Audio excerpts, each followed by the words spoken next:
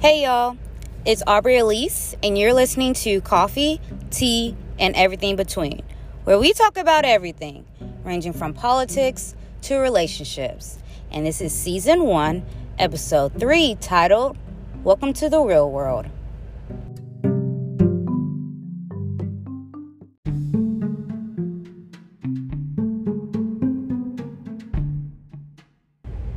Alright guys, so at every episode in the very beginning, I'm always going to review a coffee shop, tea shop, something. And today, because our title is Welcome to the Real World and we're talking about life after college, so we're broke, I picked something that's very affordable, and it's Dunkin' Donuts. So we all know that Starbucks is canceled. So Dunkin' Donuts has always been my go-to. It's really, really easy and quick and convenient, just like Starbucks, except for it's cheaper. So I have my special guest here, Jess, and we both got medium coffees. She got what'd you get? Caramel latte, and I got a medium iced coffee with vanilla and caramel swirl with cream and sugar, and our total came to $4.20. Can we say affordable? And Jess, you said you've never actually been to Dunkin', right? I've never been to Dunkin'. Nashville doesn't have a lot of Dunkin' Donuts, and since we have a bunch of Krispy Kremes, I was just like, I'm never going to Dunkin'. I can't cheat on Krispy Kreme. But I was really so surprised by how cheap it was, and it actually tastes good. And these are really big to be medium. Yeah, they are. Huge. Yeah, and sometimes you gotta catch their happy hour, because even their larges will be $2, but you will definitely get a sugar rush, so I wouldn't recommend. But if you are a broke college student or a broke post-college student, like both of us, then we definitely recommend Dunkin' Donuts. Even if you're not broke, it's still really good, and it's convenient and affordable. So make sure you go to your local Dunkin' Donuts, wherever it is.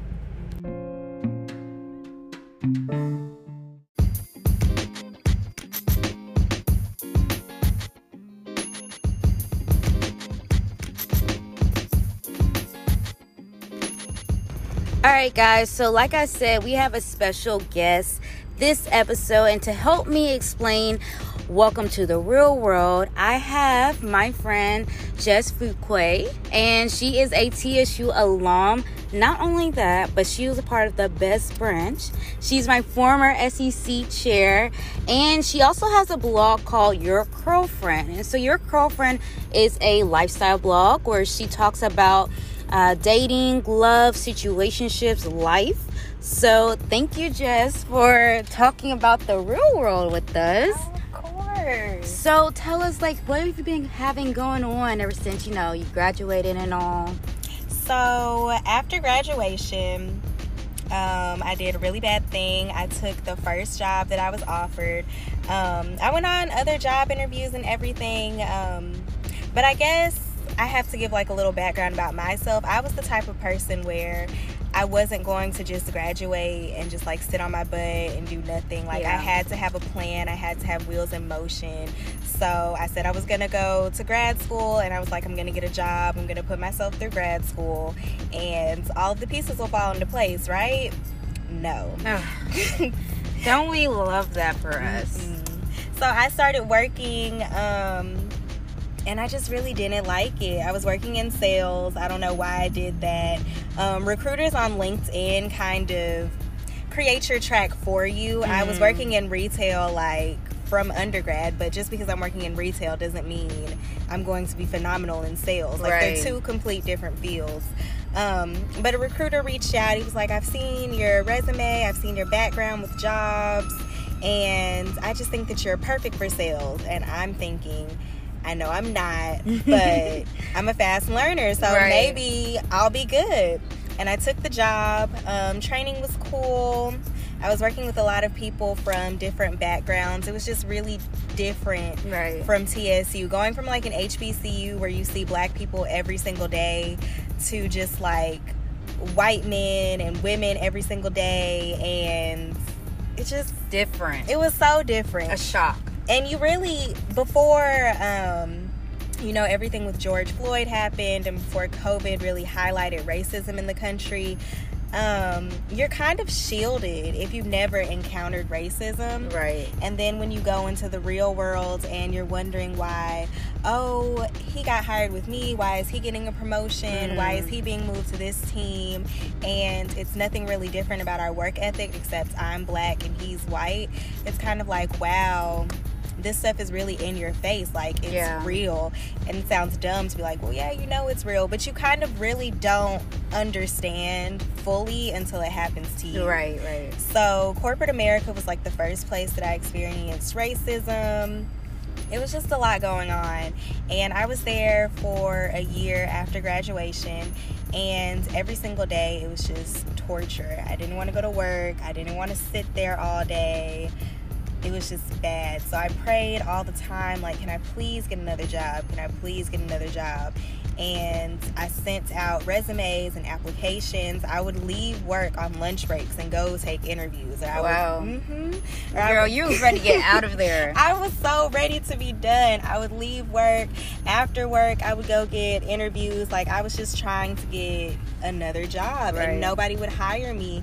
And I didn't understand why I was just stuck there. It was just so bad. I finally did get out, and I've been working for the state the past 2 weeks, and it's just completely different. It's a lot more black people who work for the state. That was the number one thing that I noticed. They were a lot more welcoming. I don't know if they have a high turnover rate or what, but they were just so welcoming. It was completely different, a better environment.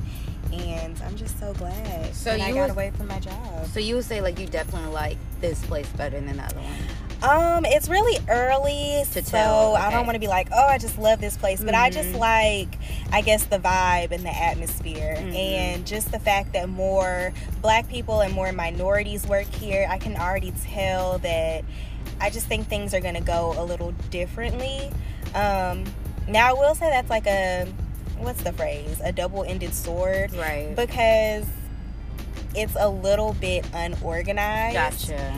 And I hate to associate that with, like, black people and minorities, but it's a little bit more lax versus at my sales job, everything was, you know, from 8 to 9, we're doing this, 9 to 10, we're doing this. It was really cookie cutter, everything that we were doing. Strict schedules and stuff like that. And now over here, like, I went into work today at 11, and at 2, she was like, if y'all want to leave, you can go. And I'm like, oh.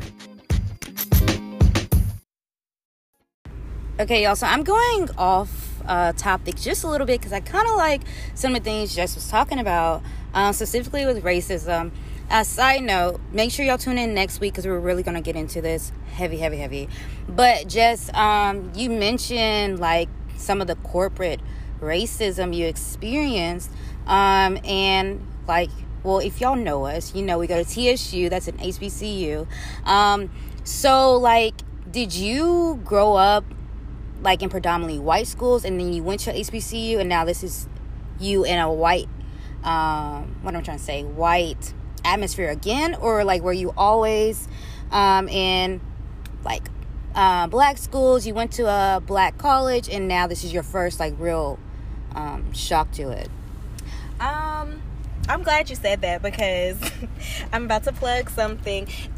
If y'all have read, or if y'all want to read a really good book, What Doesn't Kill You Makes You Blacker by Damon Young. You can get it on Amazon. I think it's less than $15. That already sounds like a good book. It's such a good book. It was just written in 2019, so it's very current. He's a black man. He just talks about a lot of good things. I would definitely recommend that book. But his life and my life kind of parallel each other. He was talking about how he never really experienced racism growing up. And that was kind of my situation. I didn't go to, I wouldn't say predominantly white schools, but the schools that I went to were very mixed. It was still heavily white, but it was still mixed. Like, I had Kurdish friends, black friends, friends from Somalia, Africa. It was very diverse. But I didn't get, like, a real black experience until I went to my HBCU. So I encourage everybody to go. I don't care. I encourage everybody to go because it's just the one time where you'll be fully encompassed with black people. It'll always be a black conversation. It'll always be people who understand you. And that's really hard when you transition from a black school to, like, a white work environment. Even though I grew up, with white kids in grade school and high school, I don't know. It's just like those 4 years change your mind. It changes your mind and your thinking, and it's kind of like you never revert back to that thinking. You never revert back to, like in high school, we had a kid who always had a Confederate flag on his keychain, and me now, I would question that. But in high school, I kind of just was like, that doesn't faze me. That's what he wants to do. It's whatever. But going to an HBCU and realizing, like, no, you need to check racism when you see it. Right. It's really hard to transition into the corporate world, because now it's like, am I too black here? Right. Am I the angry black girl? Like, I can't speak up on these types of issues because it'll be a problem. That's so, I'm sorry, but like, that's so interesting you say that, because I feel like that, like, I grew up in predominantly white schools, and I was always very outspoken, but like the person I am now, I always, like, even my mom will say something, she'll be like, don't say, like, when I led my protest, she was like, well, make sure if they interview you, you don't sound overly harsh or passionate. And I'm like, why do we, like, and I don't know if it's maybe like society tells us that, like, we're overly black, but like, that is a true concern for me when I transition from college to adulthood is, do I have to check my blackness? Like, am I going to be too black for people, And I don't know, maybe that's scary, and that's me considering what schools I'll go to when I leave. Like, do you think that should be a determining factor? Or is it just something that we just got to swallow our pride because that's just how it is? Like, do you feel like going to corporate or going to law school or grad school, should that be a determining factor, like how you as a black woman or a minority is accepted? I think you should definitely weigh your options on how you'll be treated in a job. But, I can't speak for everybody. When I say that, I'm speaking from a place of, like, privilege, because I still live with my parents. I'm an only child. I've always had that fallback. So any job I've went into, it's never been like, oh, I need this for the money. It's more so been to push my career or for experience. So if I feel like I'm not valued at a job, it's easy for me to say, you're not going to dilute my blackness. I'm not standing for it. I quit. Right. But then I go home where I'm not paying rent. So it's hard, because I don't want anybody who's out here, like, struggling to be like, oh, I can just go and quit, and then you have a stack of bills. Like, be smart about it.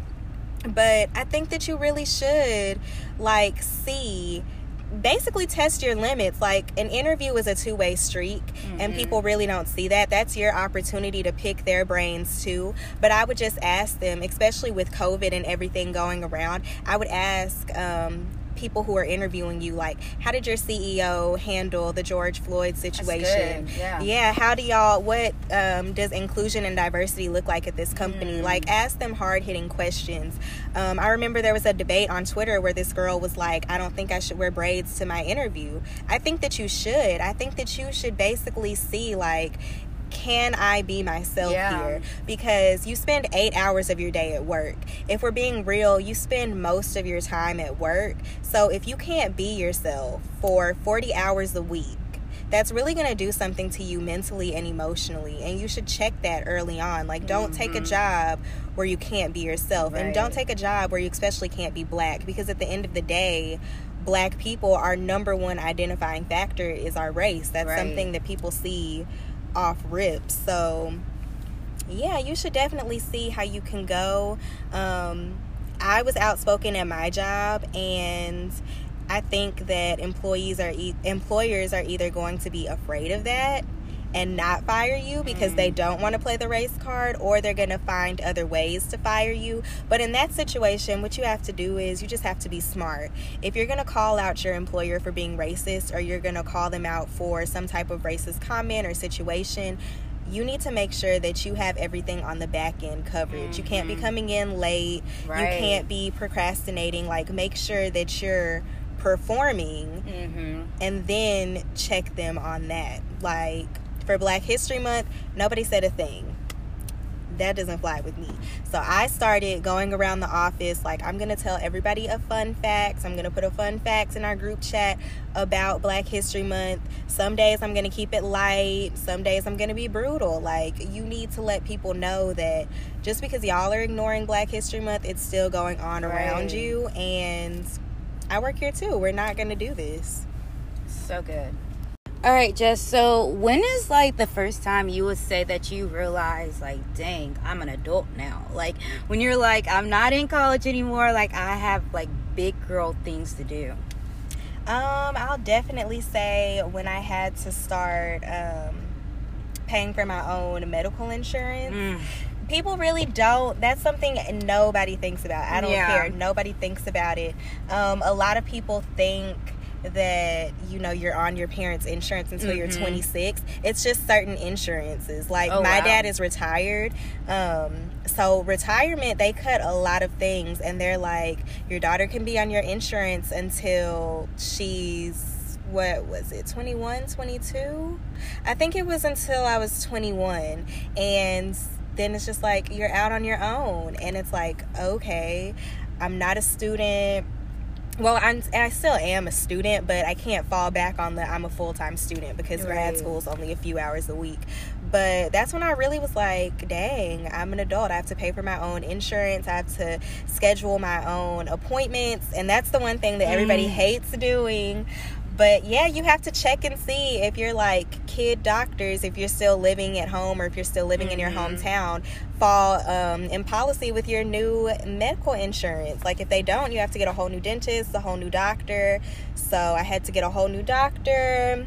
You researched that and found that out? Yeah, I had to research it. I was like, because I can't go to the pediatrician anymore. I was like, what? I can't go to the pediatrician anymore. I had to get a doctor. I wanted a Black doctor, so I had to research all of that.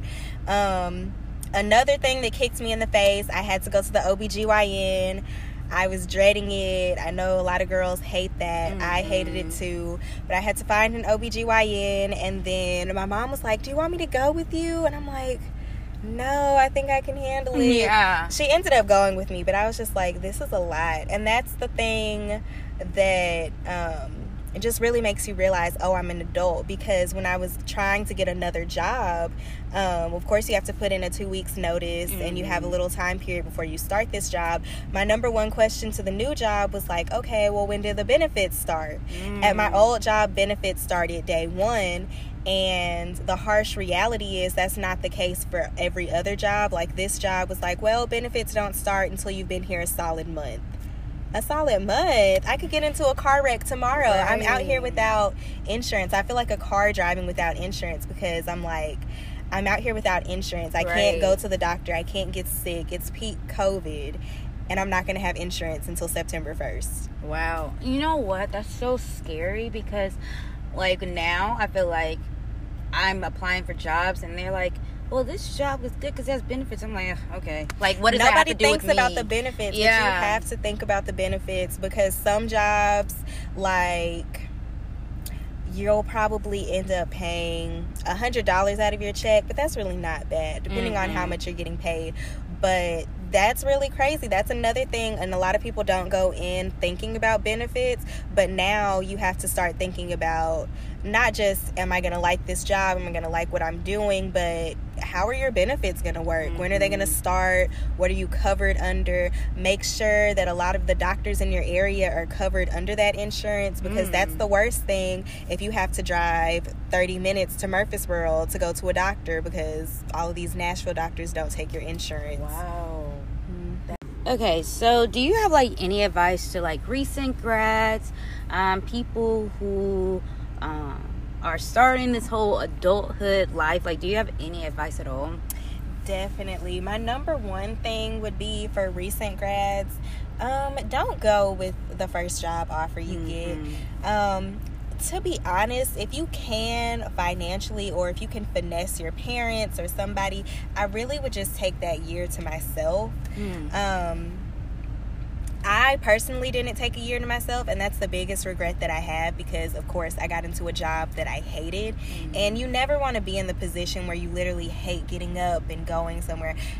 Nobody, I really believe that nobody just loves working. Like, who would love working? But I really do think that you should love your job to an extent. That's where you spend most of your time. So you should enjoy doing whatever you're doing. So if you don't completely enjoy what you're about to get into or what you're about to be doing, I would just suggest not taking that job. Usually your first job is going to lowball you with pay. It's not really going to do anything for your career. It's not like your first job sets the tone for your career. So I just wouldn't. I would take a year off. We all got a lot of time back to ourselves with COVID, but just imagine if it wasn't a pandemic and you were like isolating yourself for your own. I think that year after college, you should really do a lot of soul searching, find yourself, figure out what you really want to do. We spend 4 years working on a degree that we may not even do anything with. This may not even be our passion. So instead of just jumping into whatever that degree is, if that's not your passion, just take a year to reflect on yourself. Even if you think that's what you want to do, take a year to reflect, do something. I'm not saying you have to just sit on your butt and do nothing. You can get another degree if you want to. Do what you want to do. Even pick up a side job if you want to. I don't know, go check people out or go waitress. I don't know. Just don't jump like into a career that you may regret being in. Find yourself, figure out what you want to do, go to the spa, go ziplining, go swimming, do something that you enjoy. Travel, yes, seriously travel. I went to Paris and it was the best experience of my life. Get out of the country because your mind is so closed. Even after attending a university, we're supposed to be these great scholars. But think about it. You've been in one place for 4 years. Your mind is closed to a lot of things. Yeah. So I would say just go, venture off, open your mind to different things, and then settle down and work. We graduate, when we're like 21, 20, whatever that range, and we have to work until we're like, 70, 65.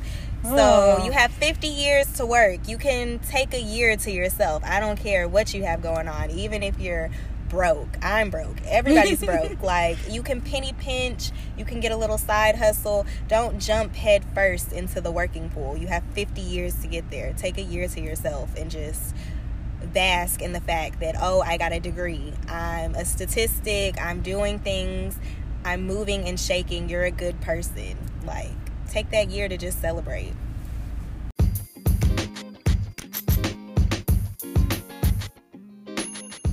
Okay, Jess, so you have told us how you have kind of figured your way out to this point. But after this point, like, where do you see yourself? Where do you want to move? What do you want to do? What's your ultimate, like, goal? Well, I feel like now I finally have a concrete plan that I'm okay with. It's attainable for me. I feel comfortable, and I more so feel excited. I haven't felt this excited since I was on my way to college, and there were just so many possibilities. But right now I'm studying to take a super important test that will determine if I get into the next school I want to pursue. So I'm supposed to be graduating in May with my MBA, and then that fall I want to transition into another school for higher learning. And where I want to live, I definitely want to get out of Tennessee. I don't really think there's anything wrong with Nashville. I love my city, but I've been here for 23 years, and I just really encourage everybody to get out of their hometown. You get way too comfortable, and the world is just so big. I either want to go to school in New Orleans or DC. So those are the top two right now, and they're completely different. They're completely far away, so I'll be happy at either one. I've talked to people who are already going to those schools, so I've never been like this before. I've never interviewed people and asked questions and done this much research, so I feel like things are falling into place for a reason. Yeah. And I'm just excited. It's like your passion has been reunited. And that's the thing. I think when you find your passion, it's always been there. Yeah. I'll rewind on life. I could be in my car driving down the street, and I'll rewind and see all of the clubs that you were in high school. They align with this career, not the one you went to school for. So all of the dots will eventually click.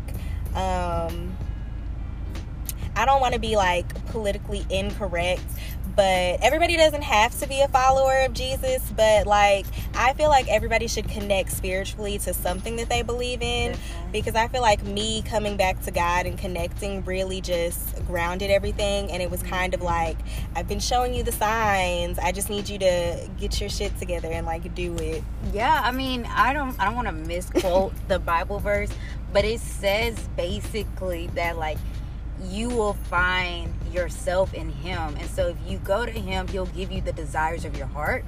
And a lot of times I feel like we like chase the desires of our mind, like we think we want this stuff, but like we don't really know the desires of our heart. But yeah, I'm so excited for you. Like I can literally tell the passion. Guys, like I already know Jess is gonna be amazing at what she's about to do. Okay, so make sure y'all keep your eye out, because she's about to literally be a game changer in what she's about to do. But okay, just a really fun like question: if you could go anywhere in the world and live there forever, like where would you go? If I could go anywhere and live there, this is gonna be a safe answer, just because there are a lot of places that I want to go, but I haven't been there, so I don't want to go there and then hate it. But was it spring break? Yeah, it was spring break. Right before everything shut down, I went to Paris, and I just absolutely loved it. Like if I could go anywhere and just live there, I probably would live in Paris. I could see you there. Really nice. All the people are nice. I think it's a really good single city. If you're like single, it's really good for you to like navigate a big city and just do your own thing. A lot of people are to themselves, but they're friendly at the same time. It's good for single people, and it's just a good breakout city. But that's what Paris is known for. It's like the city of love, the city of breakthrough. It's really great. I encourage everybody to go. There's a myth, I don't know what it's called. I think it's Paris romanticism. I don't know. Everybody thinks it's going to be this beautiful city, which it is. Don't get me wrong. But disclaimer, it's very, very old. So there are like a few smells and like... Really? It's different. It's a beautiful city. I encourage everybody to go. But just go with like some perspective. Like it's an old city. It's not just going to be glamorous all the time. And that's what like the movies always. There's a big homeless problem. Like just go in with an open mind. Like it's a beautiful city, but every city has its problems. Right.